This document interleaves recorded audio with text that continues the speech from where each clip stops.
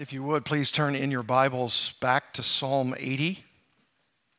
Of course, as has been said, it has been many, many days since we have occupied our minds and hearts with exposition of the Psalms.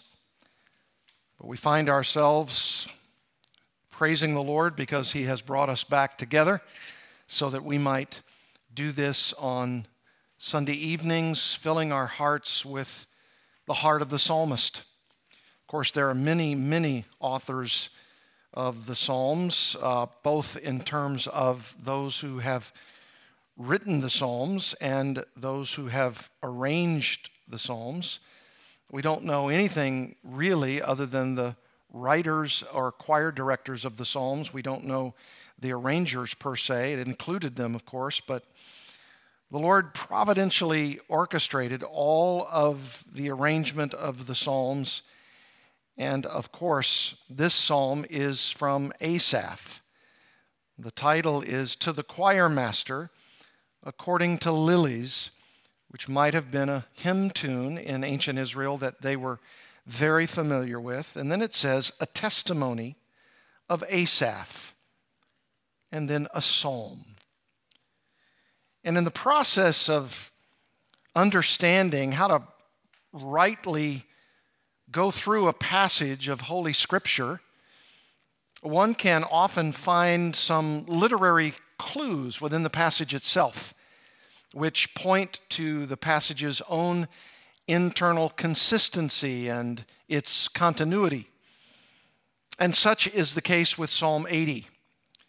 What clues do we find in the psalm itself which could help us explain its meaning? Well, in the case of the psalm here, Psalm 80, that we're going to study tonight, the answer, I believe, lies in the writer Asaph, who is both the author and the choir director of this song, and how he chooses to structure what we might call the chorus or the refrain. And he does so 3 times in this psalm. Did you notice that internal consistency, the continuity of the repeated words? Look at verse 3. Restore us, O God, let your face shine, that we may be saved. And then verse 7, a little bit different, but very similar. Restore us, O God of hosts, let your face shine, that we may be saved. And then again at the very end, verse 19, restore us, O Lord God of hosts, let your face shine, that we may be saved. Now, of course, anytime something of a refrain or repeated reference or a statement, this, of course, being a song, anytime it's repeated, not just twice or 3 times, but perhaps there may be a psalm where the same thing is mentioned over and over and over again. Like, the Lord be praised, the Lord be praised, the Lord be praised. This particular psalm, Psalm 80 of Asaph's, very obvious that the meaning of this psalm is bound up in that cry of the psalmist to do precisely what the latter part of verse 2 exclaims, and that is this: stir up your might, your power, and come to save us. This psalm's all about salvation. Now, when I say salvation, you may be thinking that I'm talking about spiritual salvation, and of course, that's a part of it. But the bottom line of this psalm is that Israel is in very deep trouble. They are in deep physical trouble. In fact, the very homeland of Israel itself, has been utterly destroyed.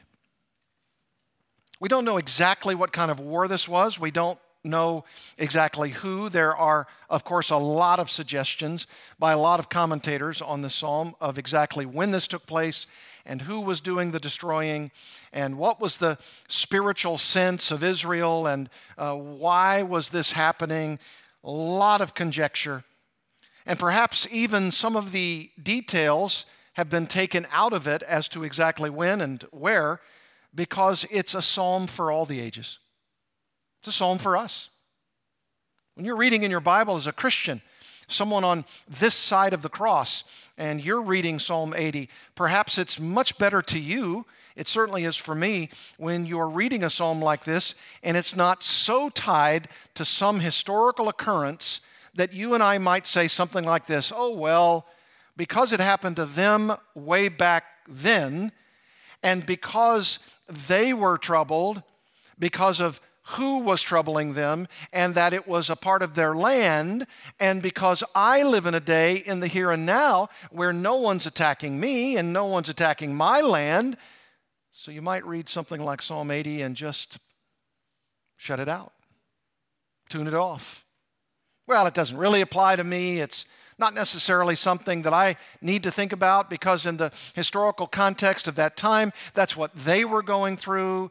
Oh, I might be able to pick out maybe a verse or two that might apply to me, but I can't really relate to this psalm. And of course, my response to you would be, I beg to differ. I beg to differ. Oh yes, they were going through a historical context. And there was a marauding band of warriors, enemies against Israel, to be sure.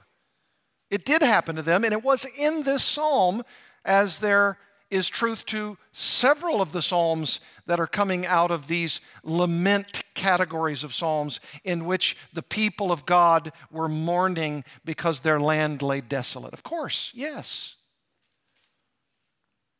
But this particular psalm, it seems to me, is saying over and over and over again, even if we don't know exactly what war it was and who it was who was coming against Israel, we can know this. The psalmist is asking for the people of God to sing and to lament and ask for God to stir up His mighty power and save them.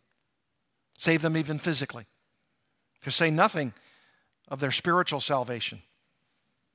And perhaps the psalmist and his message to his people is so heart-wrenchingly expressed in verse 14. Do you see it there? Verse 14.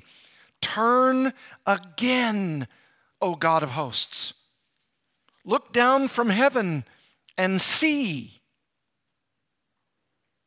It's almost in my ears now. I can hear the psalmist leading them in this lament psalm and saying, God, Yahweh, don't you see how much we're suffering? Our land has been taken away from us. We've been displaced. We've been moved on. We're prisoners now in some foreign land. Do you not see your chosen people? Do you not see our plight? No wonder he says, turn again, O God of hosts. And by the way, the word host means simply, O God of armies. O God of armies. And then he says, does Asaph, look down from heaven and see. Now, he's not being disrespectful to our Lord God. He's simply saying, in a moment of great fright and plight, aren't you looking at us? Don't you see us? Don't you see what's happening to your chosen people? He's really vexed.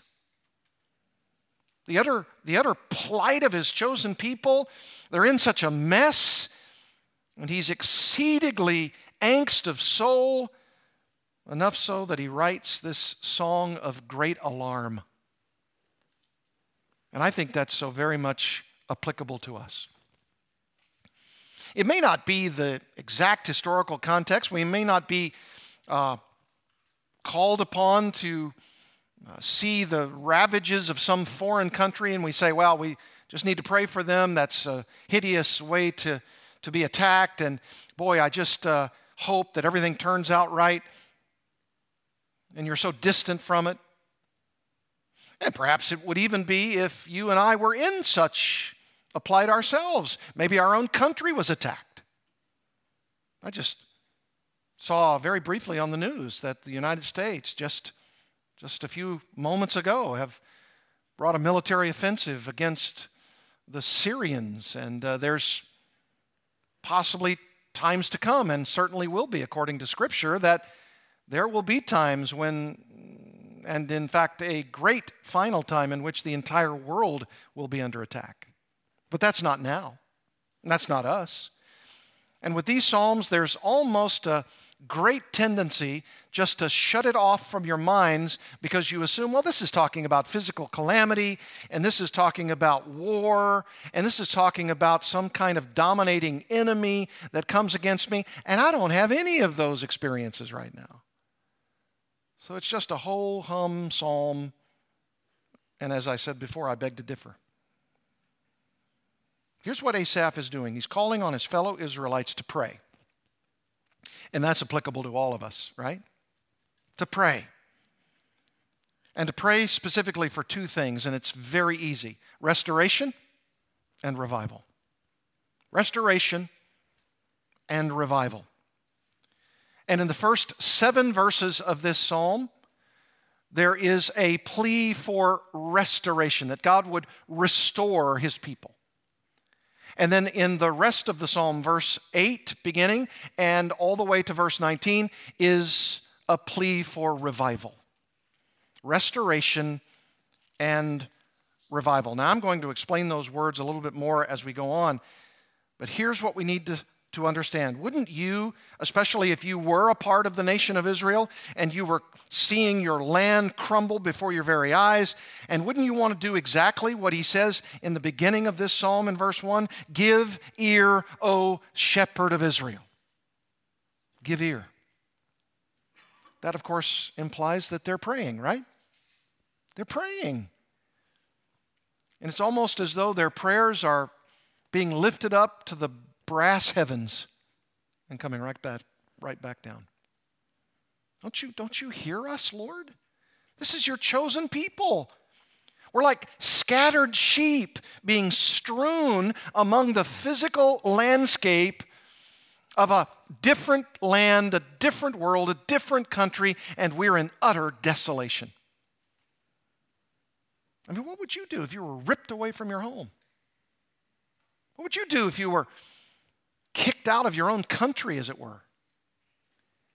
And not only were they taking away your passport and denying your visa, but they were also hitting you, striking you, killing some of you and your family. This is what's happening here. We don't know exactly when and what and who and where, but we know this: in human history, and this is one of those examples, there were people who were desperately crying out to their God. O shepherd of Israel, you who lead Joseph like a flock. You see what they're doing? Asaph is leading, and remember, this is a psalm, but it's a song, and it's a song of lament, and he's leading them, probably in a minor key, to say something like this: aren't you our shepherd? Where are you? We're hurting. We're vexed. We're being attacked. Our land is being taken away from us. They're undoubtedly even seeing the absolute devastation of everything in their land and in their homes and in their cities and in their place that was being destroyed. Homeland gone. Physically forced to leave it, while agonizingly watching as their land was being destroyed by their enemies before their own eyes. Just put yourself in that place. You'd be beside yourself. And of course, I would suggest that it's not even the displacement of the enemies, but also the destruction of their faith. I mean, it's one thing for you to say, I'm a committed follower of Yahweh God. And nothing, as we sometimes boast to ourselves, nothing will ever dislodge my confidence and trust in such a God as Yahweh. And no more than a minute goes by when you say such a thing, and then you see the enemy coming.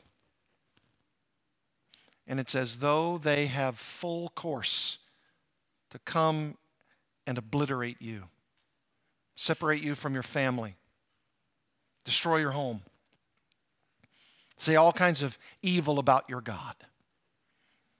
And you don't automatically see the retribution of God upon them. You're the chosen people. Why not? Where are you? God, come through for your people. We're your chosen ones. Where are you? I mean, this is challenging.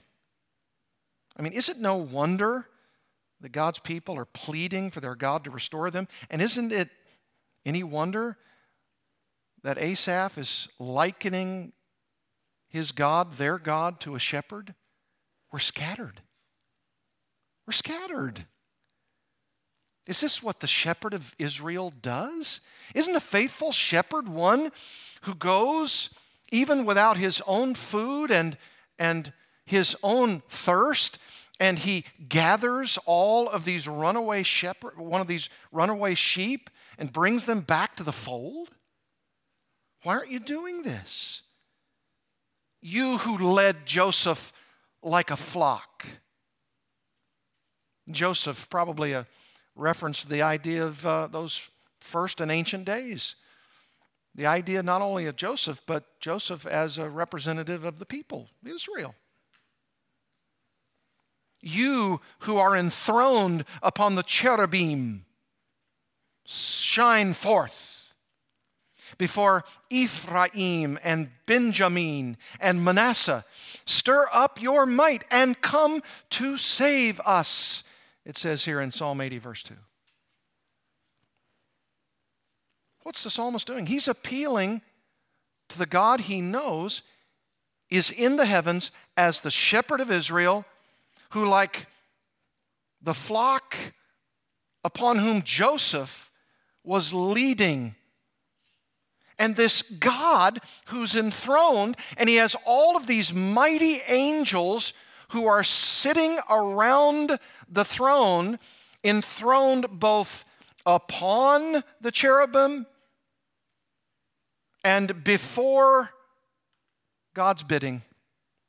The angels are just ready to attack. They're ready to do whatever Yahweh tells them to do. You've seen in your Old Testaments, if you've read large portions of it, that in the history of Israel, sometimes even when the marauding enemies who were coming against Israel were more in number, they were less in power. They were those who seemed like they were going to come against us, even if they were less in power, or even if there were more of them than us. And Israel would be concerned, they would be praying, they would be on their knees, asking their God for intervention. And the refrain might come back, and certainly did in the history of Israel time and time again, don't you trust me? Don't you trust me? Even if there are less of them than you, but they may be more powerful than you, or there's more of them than you, and maybe they have less weaponry than you, but sometimes they were defeated, Israel was, because they were cocky, because they weren't trusting in God. Maybe they were even using Yahweh God as kind of a talisman, a lucky charm.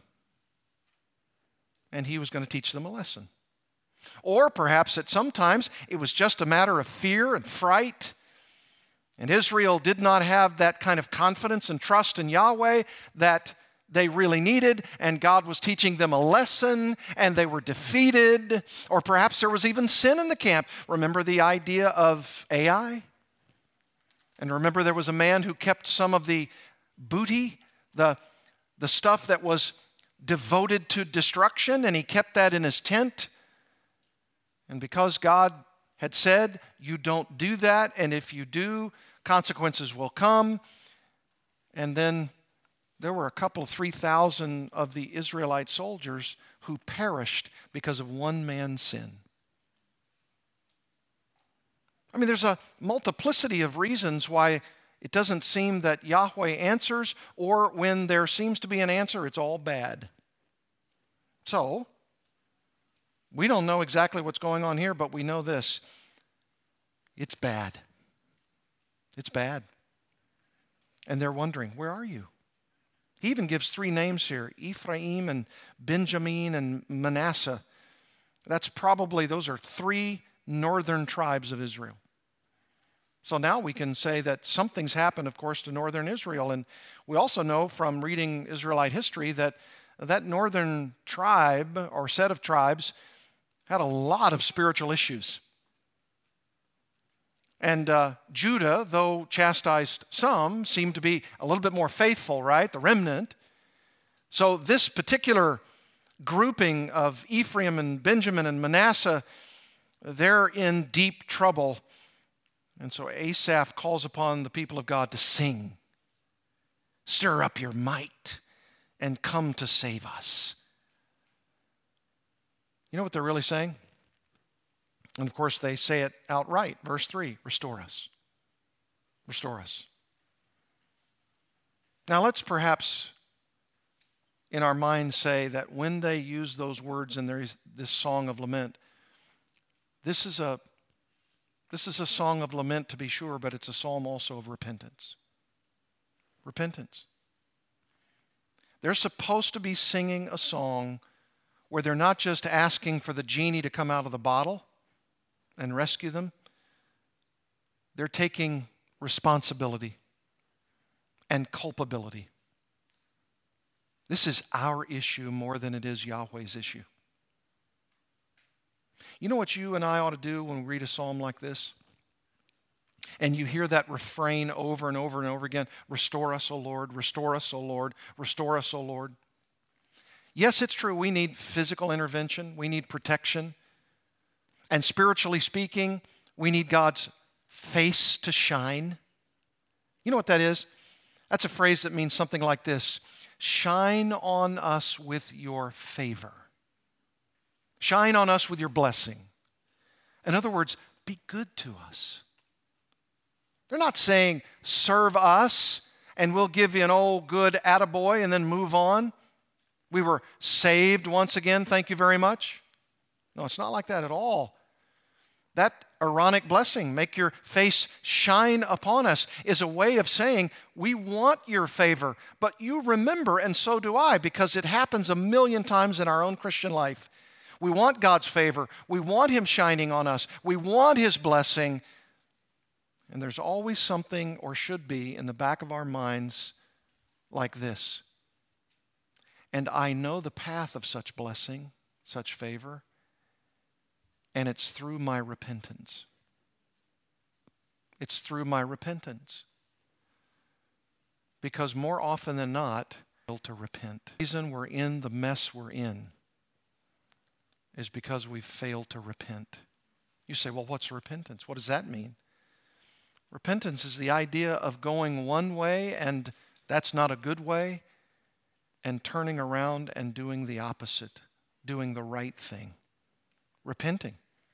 Sometimes in our Bibles, the word repentance is actually translated in our English text, and sometimes it's the word turn. Turn. And that's what's really going on here. That's what verse 3 is saying. Restore us, O God. Let your face shine that we may be saved. And in this case, it's probably best to translate that word saved, not in the sense that you and I might understand it in terms of salvation saving, but physical deliverance. Physical deliverance. This is restoration. I mean, the fact of the matter is we need a Savior, don't we? And we need a shepherd to guide us. Sheep get lost. Sheep are often wayward. And we're wayward, aren't we? We sin against the Lord. And sometimes we sin against the Lord repeatedly, maybe in the same way or the same category or in the same pattern or with the same topic. And sometimes when the heavens seem like brass and we're praying and nothing's happening and our prayers are ascending and they hit the ceiling and they come right back down, or so it seems to us, it may not be that the shepherd is refusing to shepherd his sheep. It may be that the sheep are refusing to repent.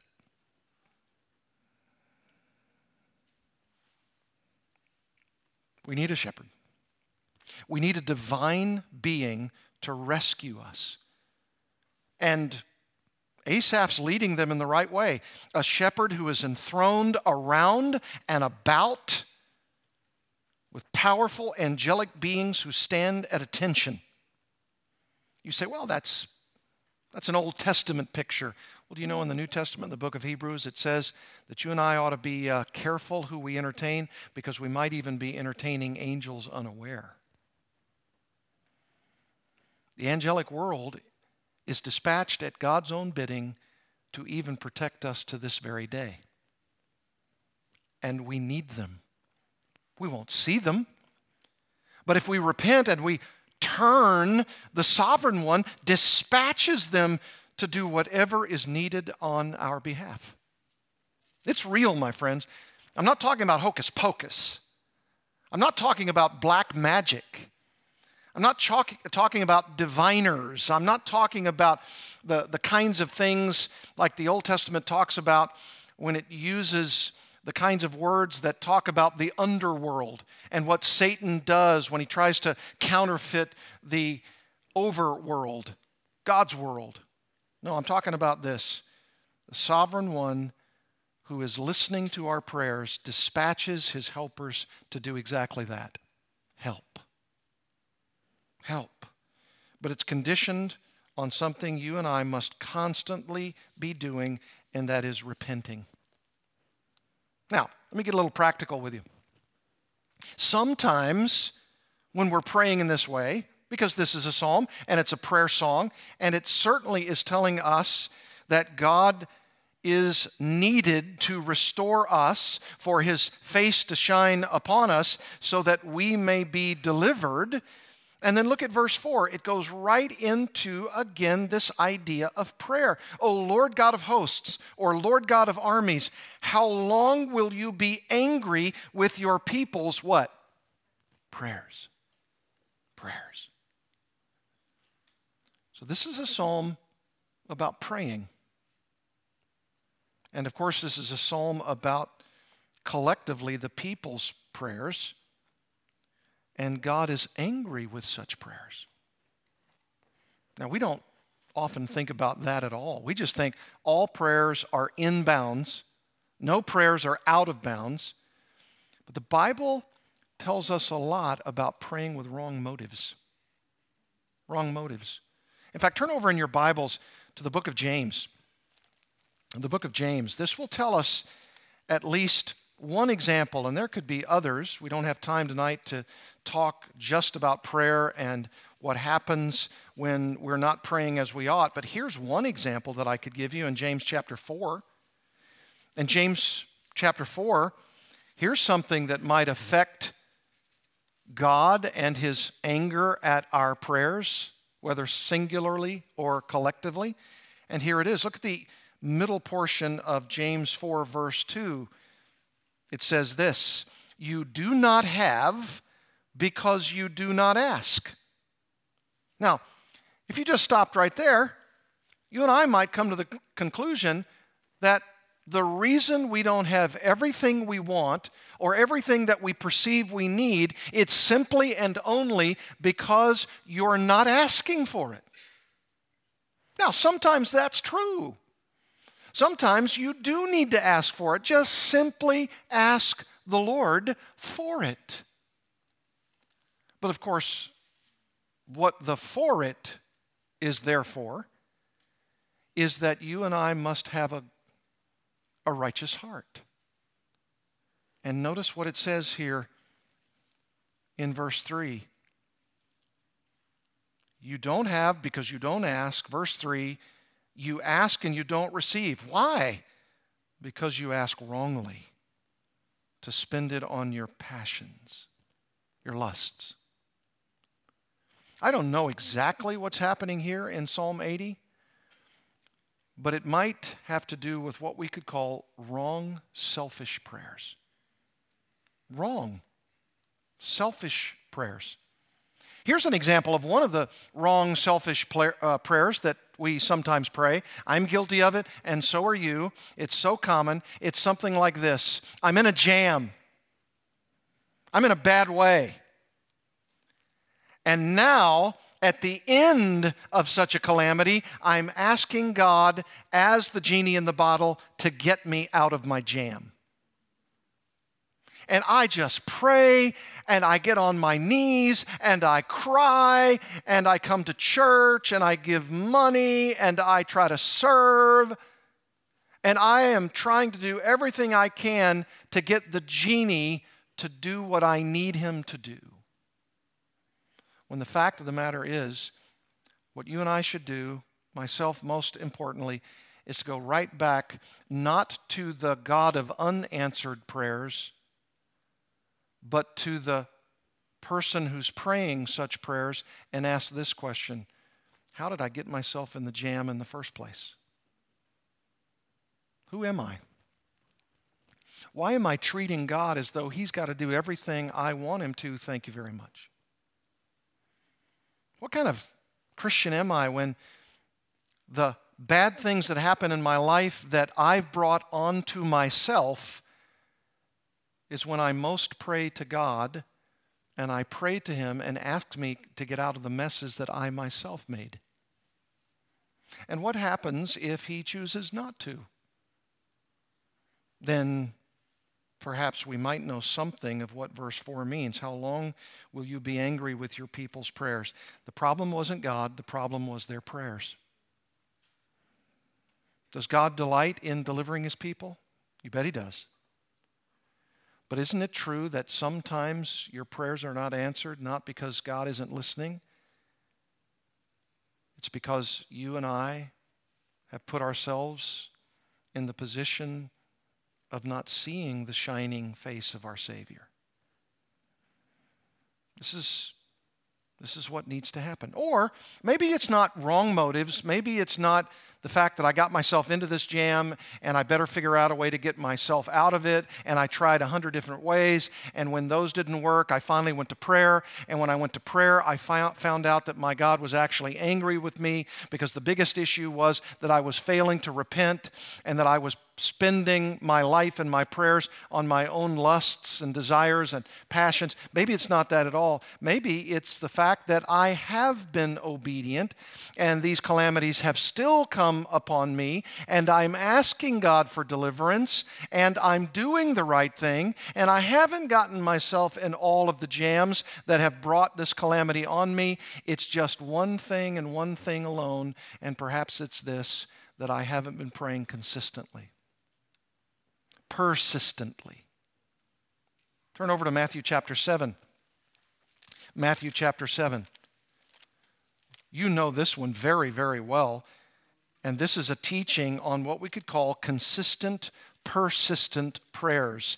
This is what your prayer life and my prayer life ought to be like. Matthew chapter 7, beginning in verse 7. If you ever think of the idea of consistent, persistent prayers, and you're trying to remember where the passage was that teaches you about it, don't fear. It's Matthew 7:7. That's pretty easy to remember. Matthew 7:7. And here it is: ask and it will be given to you. Seek and you will find. Knock and it will be open to you. For everyone who asks receives, and the one who seeks finds, and to the one who knocks it will be open. Or which one of you, if his son asks him for bread, will give him a stone? Or if he asks for a fish, will give him a serpent? If you then, who are evil, know how to give good gifts to your children, how much more will your Father, who is in heaven, give good gifts to those who ask him? Now, do you notice the repetition here? Verse 7, ask. Verse 7, seek. Verse 7, knock. There is a progression there, isn't there? And by the way, this is a great acronym, because what is spelled out by the word ask? Ask, seek, and knock. Ask, seek, and knock. That's pretty easy. When you fail to pray, or you fail to pray persistently or consistently, just remember the door and remember asking. Pound on the door. Pound on the door. Don't stop. Be consistent. Be persistent. really, my friends, when you look at Psalm 80 and there are these repeated refrains, verse 3, restore us, O God. Verse 7, restore us, O God. Verse 19, restore us, O God. This is a living example in a song of persistent prayer, isn't it? I don't know how many times in my own Christian life I've done this through my prayers. Lord, I don't want to be a pest, but I'm coming once again. I'm coming once again to ask you for help. Lead me. Guide me. Answer this particular prayer for me. I'm vexed. I don't know what to do. I don't know how to respond. So Lord, if you would be so kind, I'm asking again.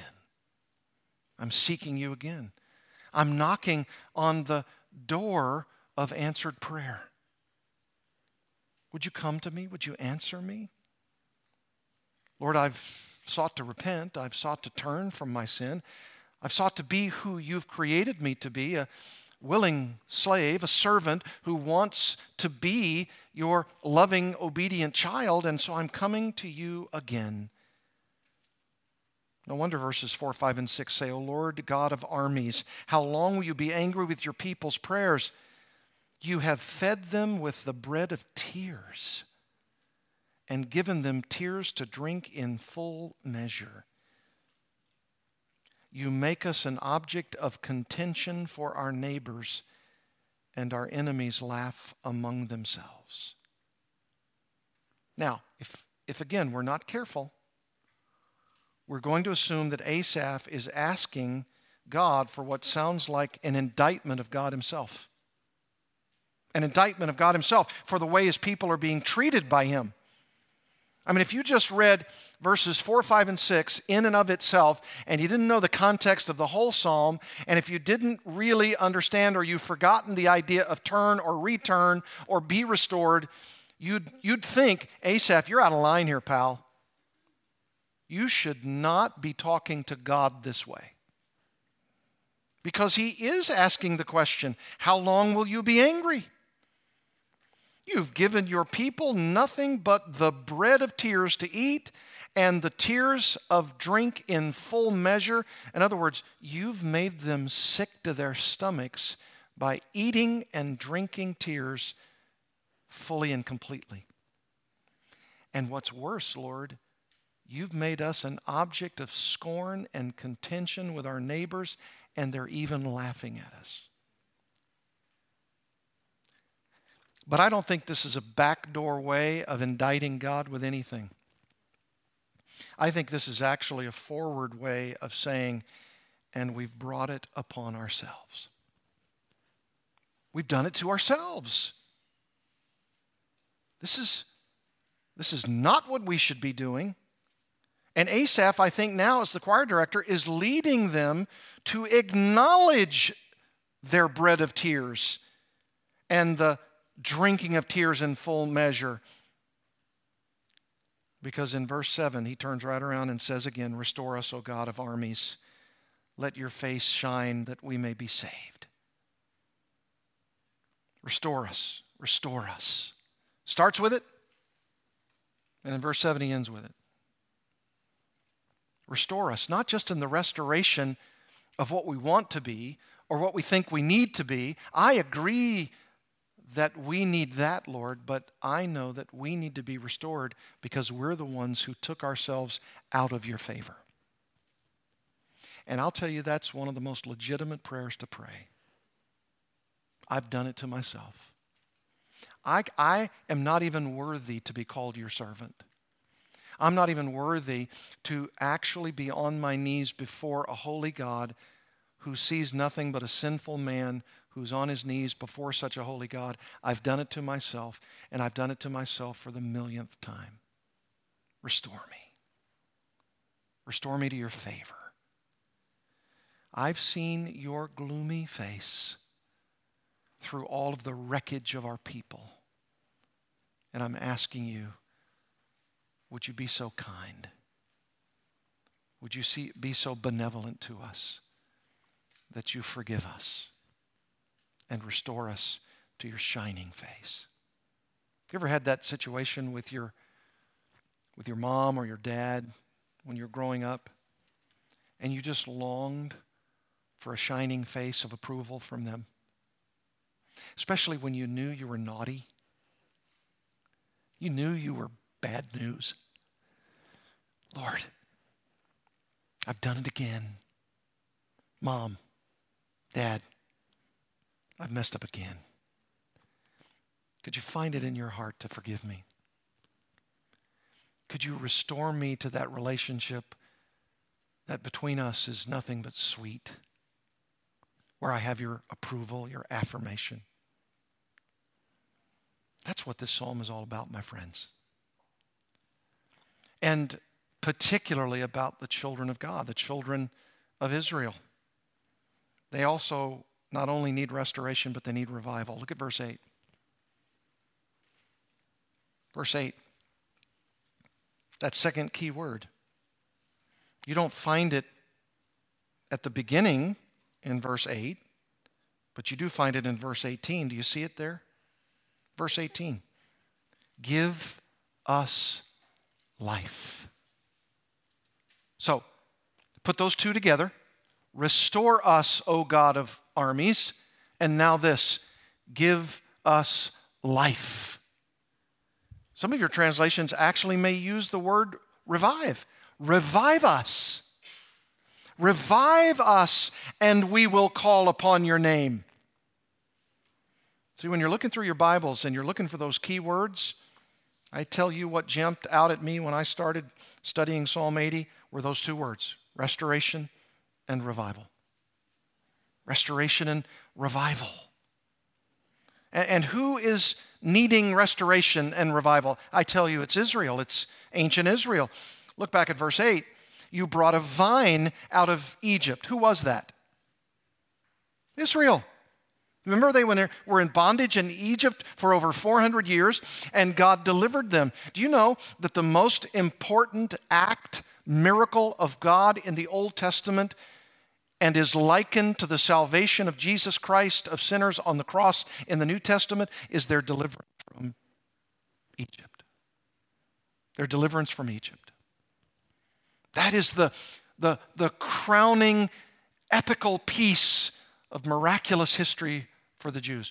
400 plus years of Egyptian bondage, and God says, I finally hear my people. And he delivers them. And he delivers them with miraculous things, doesn't he? And they try to counterfeit the dominance by keeping Israel in bondage by their miracles, and God out miracles their miracles. And he then delivers his people. And the miracle of the Red Sea, and they all pass through, and the Egyptian army, including its Pharaoh, are all drowned in the sea. And God is to be praised. And the way the psalmist here, Asaph, likens it is this.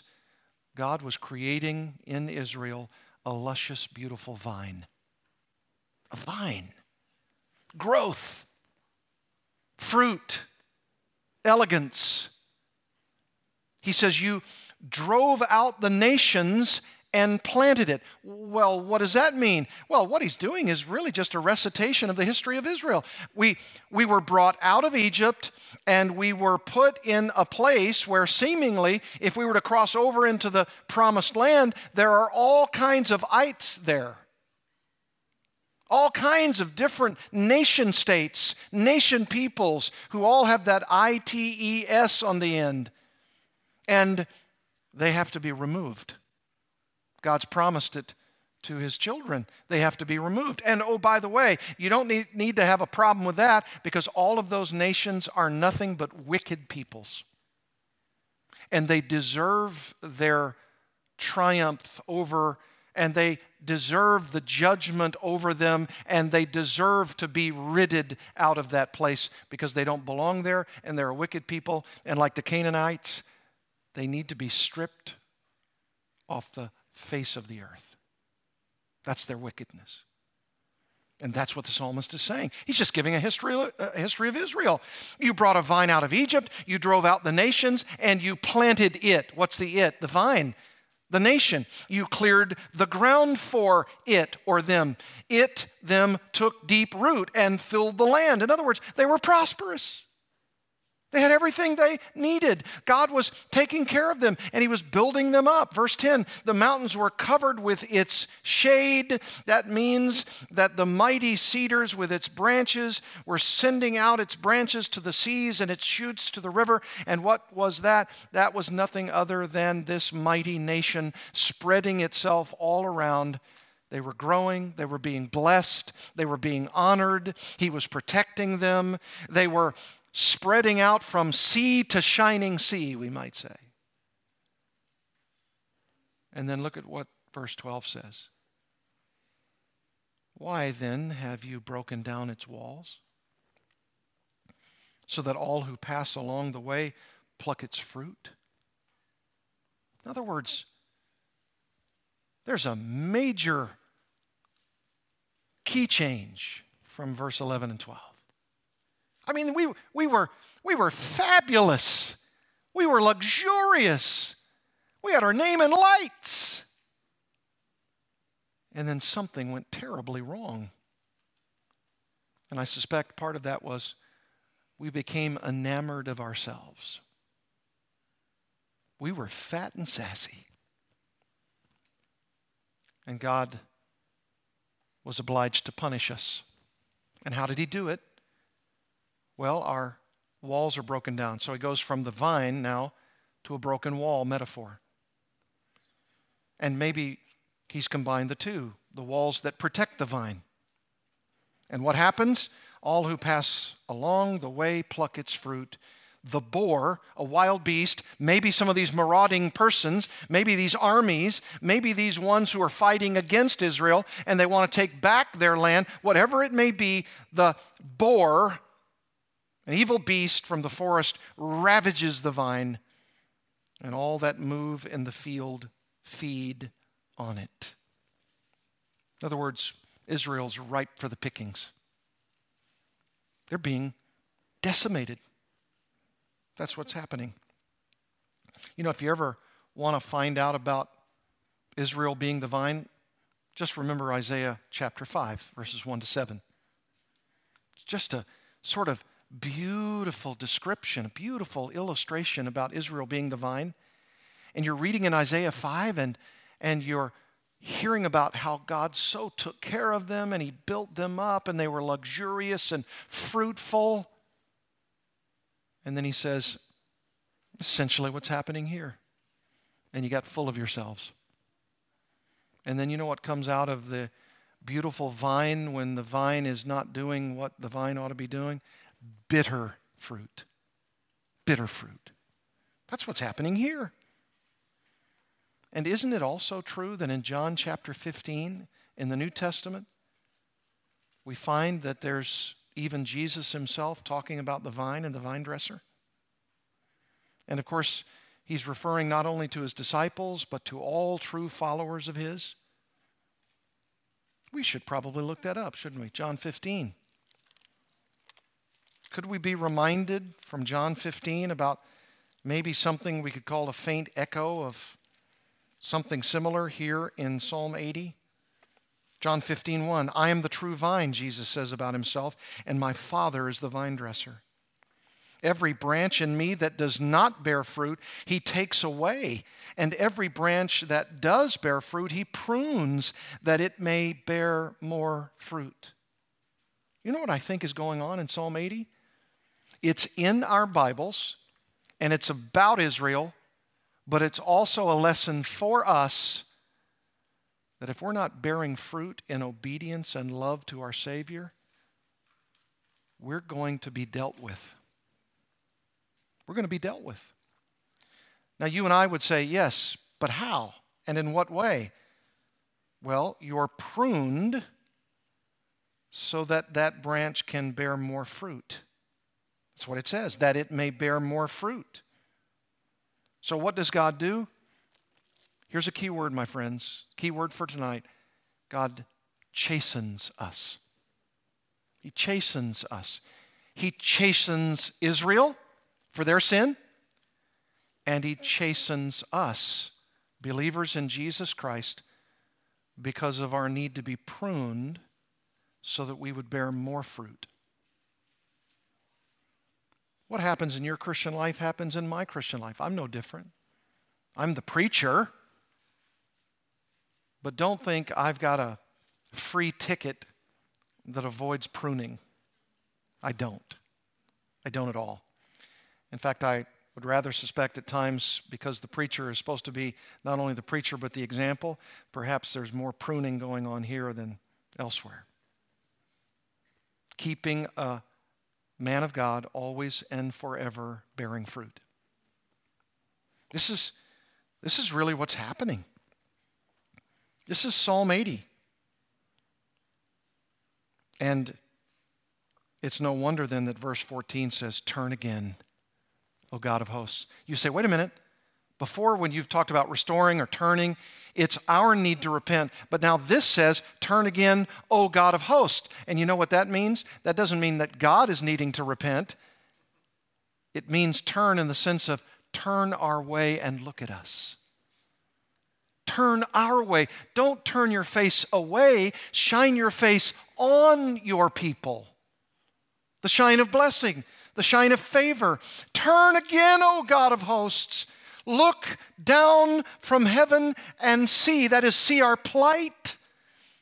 Verse 14, have regard for this vine, the stock that your right hand planted, and for the son whom you made strong for yourself. Who's the son there? The son is Israel. In fact, sometimes, like in Isaiah's prophecy, the word son is being used collectively of all Israel. Your son, the son. Even later in this very psalm, the Son of Man. Not necessarily thinking immediately of Jesus, but who is, as a Jew, the ultimate Son of Man, capital S, capital M. Yes. But if you're talking just about Israel here, Asaph is challenging them to sing a song of lament by saying, turn your favor on us. Please. Look down from heaven and see and have regard for us, this vine, your son, your children, the children of Israel. I mean, I tell you what, to me that's one of the most legitimate prayers after you've repented. First you pray for repentance, and then you pray for favor.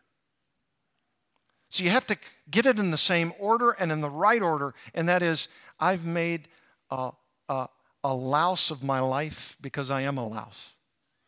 I've made a mockery of things because I am a mocker at heart. And what I need desperately is to repent of my sins, to turn and go in the other direction so that you will then turn your favor upon me. You see how that goes?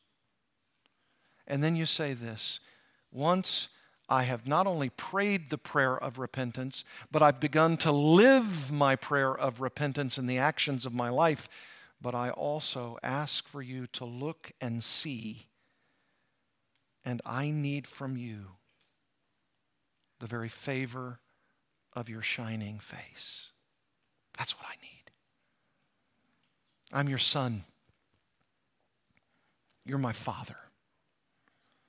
Would you allow me to ask, seek, and knock for the millionth time? The son. I'm a son. Verse 15. Even further, verse 17. The man of your right hand, the Son of Man who you've made strong for yourself. And you know there will come a day when just a few psalms later, Psalm 110 will come true. You don't have to turn there, but listen, Psalm 110, one of the most oft-repeated psalms in all of the New Testament. The Lord says to my Lord, sit at my right hand until I make your enemies your footstool. The Son of God, with a capital S, the Lord Jesus Christ himself, will ultimately put all of the enemies of God for the footstool of his feet. He will vanquish all of these people who have harmed Israel. And for us as believers in Jesus Christ, he'll vanquish all our foes. Don't forget this. There will be enemies, and they will all be vanquished by the Lord Jesus Christ, which will include enemies like the Israelites, even themselves, who were judged by God because they might have been born as Israelites, but they weren't true Israelites. They didn't love the Lord their God. They might have been born into an Israelite family, but doesn't the wilderness wanderings actually say about those 40 years that everybody over the age of 20 died in the wilderness? And they died as unbelievers. Now, my friends, that's a sad song. That's a very sad song. They weren't genuine repenters. And because they weren't genuine repenters, they died in the wilderness, a tragic death, because they refused to bow their knees to Yahweh God. And what about the Gentiles? Same for them.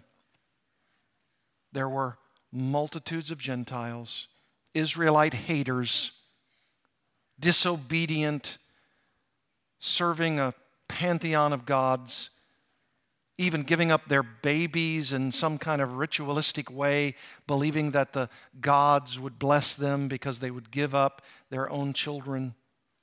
All kinds of false religion and false worship, and the vast majority of them died as well. Gentile unbelievers. You say the vast majority? Yes, there were some for whom the true Israelites reached out. And they reached out to the nations. And you know that's exactly what's happening today.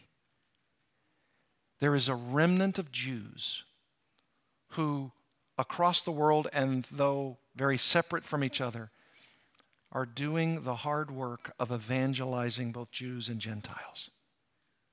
And God is honoring their efforts. And do you know that as the Jews have now, right now, not a cascading and celebratory opportunity in mass to serve their Savior, the Lord Jesus Christ, because the veil has been placed over their eyes. And now it's the time of the Gentiles. And so Gentile evangelism is happening around our world, and it will continue to happen. And then one day there'll be a massive evangelization of the rest of the Jews that God has elected to salvation. And when the last Gentile comes in, this Israelite evangelization will sweep the globe, and all of God's elect will be saved. And do you know that the Bible says that the number of both Jews and Gentiles who will come to faith are like the sands of the seashore? You can't even number them. It's so mighty. And you know, out of those Jews and Gentiles are a faithful people who say to God, and He responds, "Shine the favor of your face upon us." And God does. And He does. Is that what you want? Is that what you want for your life? Well, if you do, it'll be because the hand of the man of your right hand, the Son of Man, verse 17, whom you have made strong for yourself, that is a faithful Israel. A faithful Israel. And through them, a faithful Gentile world. And then through the Gentiles, a faithful ingathering of all kinds of Jews in the end of time. And no wonder verse 18 says, "Then we shall not turn back from you." We shall not turn back from you. I mean, that may be the crescendo of this psalm right there. We will not turn back from you. We will do what's right. And you will revive us. You'll give us life, spiritual life, even physical blessing. And then notice their praise at the end of the psalm, "And we will call upon your name." That's what we're going to do in about a minute and a half. We're going to sing the last song, and we're going to call upon the name of the Lord. This is the psalm, my friends, that you and I should know very, very well. No wonder it ends with this: restore us, O Lord God of hosts, O God of armies, let your face shine that we may be delivered or saved. I ask you tonight as we close, to which category do you belong? You say, what do you mean? What category? The category of the delivered, the saved. Because Jesus Christ has set his love upon you to save you, to deliver you, maybe not from a physical marauding band of enemies, but to save you from your sin. If you've come tonight and you've acknowledged in your heart, and maybe acknowledging even right now, I'm lost. I'm lost. I don't know Christ. Oh, I've gone to church 100 times, 1,000 times. I've acted like a Christian. My parents are Christians. I live in a country of Christians.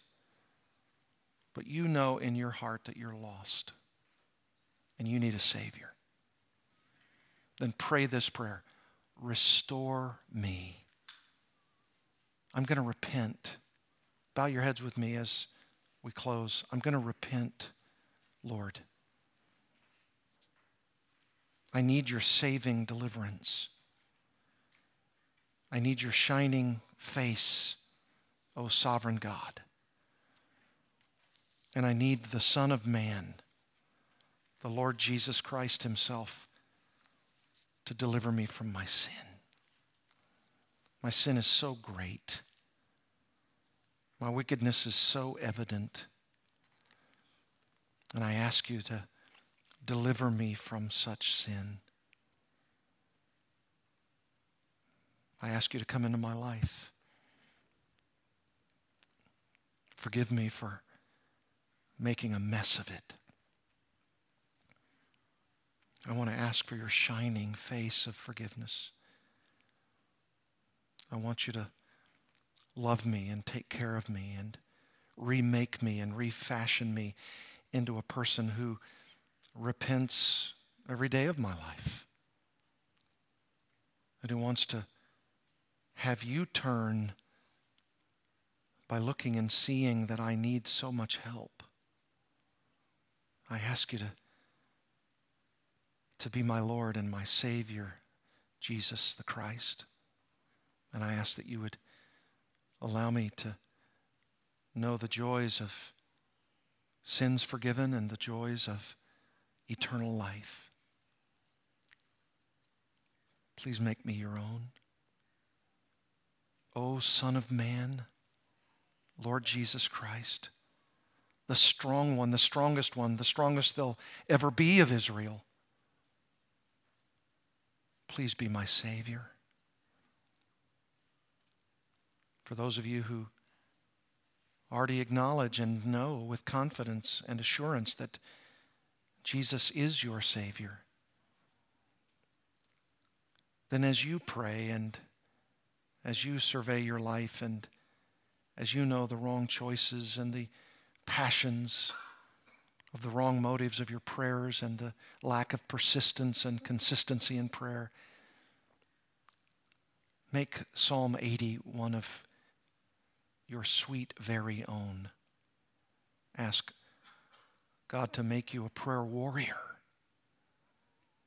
Could be a physical challenge in your life, could be a spiritual one, could be both.